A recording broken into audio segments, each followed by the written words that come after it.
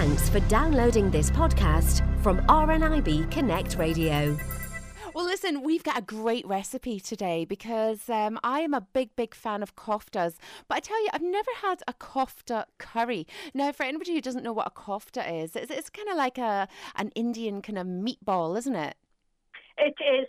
And each different country has their own kofta. So kofta is obviously shared around the world. You even have the Swedish meatballs, which have got no spice in them. Then you have the Arabic koftas, which are semi-spiced. Now, of course, you have the Indian kofta curries, which are mega spiced. And that's what I'm going to talk to you about, is about kofta curry meatballs in a spicy sauce. And it's absolutely delicious. Jim, it is our Sunday favorite in our home. Well, do you know something? Can I tell you what I made yesterday? Yeah. Because it was Halloween, I took your chicken tikka masala recipe, but I actually made pumpkin tikka masala because we had pumpkins out, for the kids that go trick or treating, and my husband always puts pumpkins out at the front with little candles in them with their cut-out faces. So we thought it'd be a good idea. We're always trying to look for something new to do with the leftover pumpkin. And last year we had pumpkin pie, but this year I decided to make your tikka masala, and I made it with pumpkin. It was amazing. The spices were just gorgeous. Fantastic. Yeah, pumpkin is a delicious vegetable, and there's so much you can make with it. So one day we'll do a pumpkin recipe for all our audience. But let's get cooking with this kofta meatball in spicy sauce.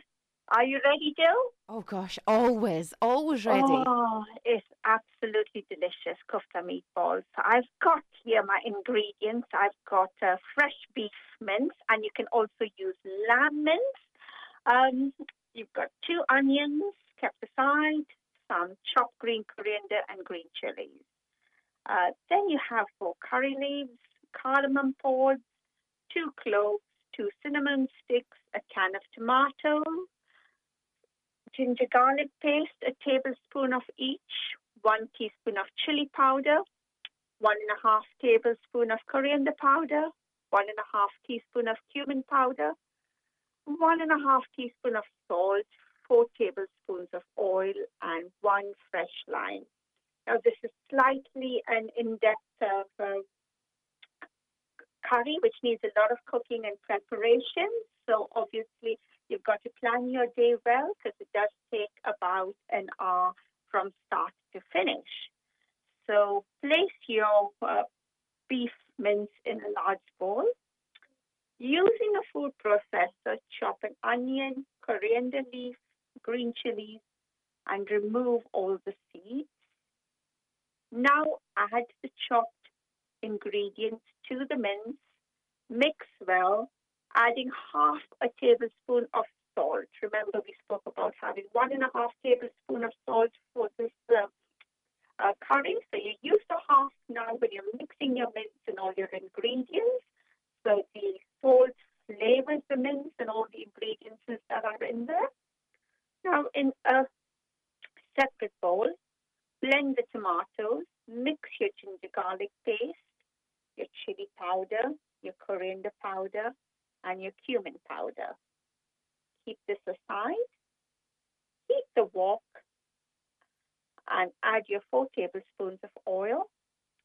Blend all the ingredients well and bring it to the saucepan and begin to fry it together with the curry leaves, cardamom pods, cloves, cinnamon sticks, and 1 teaspoon of salt.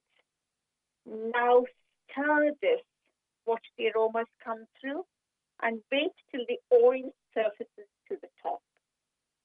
Next step, turn the cooker on low.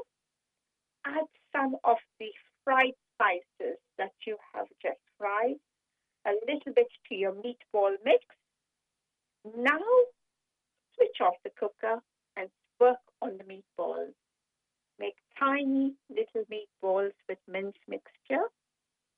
When finished, I've got a whole lot of them here finished, add to the sauce and return to cook on slow heat for 20 minutes. I've got a pot that is finished. Add lime juice and serve with rice. This is finger-licking good. And also a little tip, Jill, for the vegetarians out there, you can also make your vegetarian kofta meatballs with pumpkin. You can make it with potato and just use the ingredients that I've spoken to you about. They're absolutely delicious and you get this wonderful sauce and it tastes better the next day. Oh, do you know, it sounds amazing. It really, really does. And it does always taste better the next day, because I know that with my recipe that I made for yesterday, I actually made it on Sunday for Monday night. So, you know, it's so well worth planning a day in advance and getting the full flavour. It's beautiful. And of course, it'd be lovely as well, you know, putting it in something like a chapati, wouldn't it?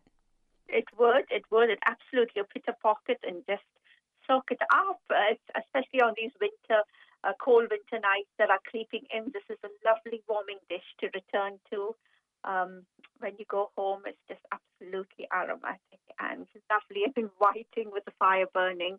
And like you said, you can have it with rice or serve it with chapatis. Yeah. Well, I tell you something, Veronica, that's another one I shall be adding to the recipe list that I've still to create of yours. Honestly, I'm going through the recipes. They are incredible. They really, really are. The next one we're going to make is butter chicken. My husband and I want butter chicken. So we're going to make that. So I'll let you know how that goes.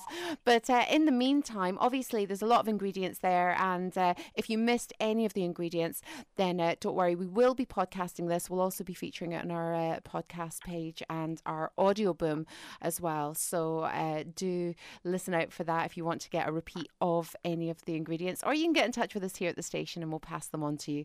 In the meantime, Veronica, thank you so much for joining us today. It's another fabulous recipe and I look forward to speaking to you again next week here on RNIB Connect Radio. Thank you, Jill. Goodbye. Have a good week. For more downloads like these, visit rnibconnectradio.org.uk/podcasts.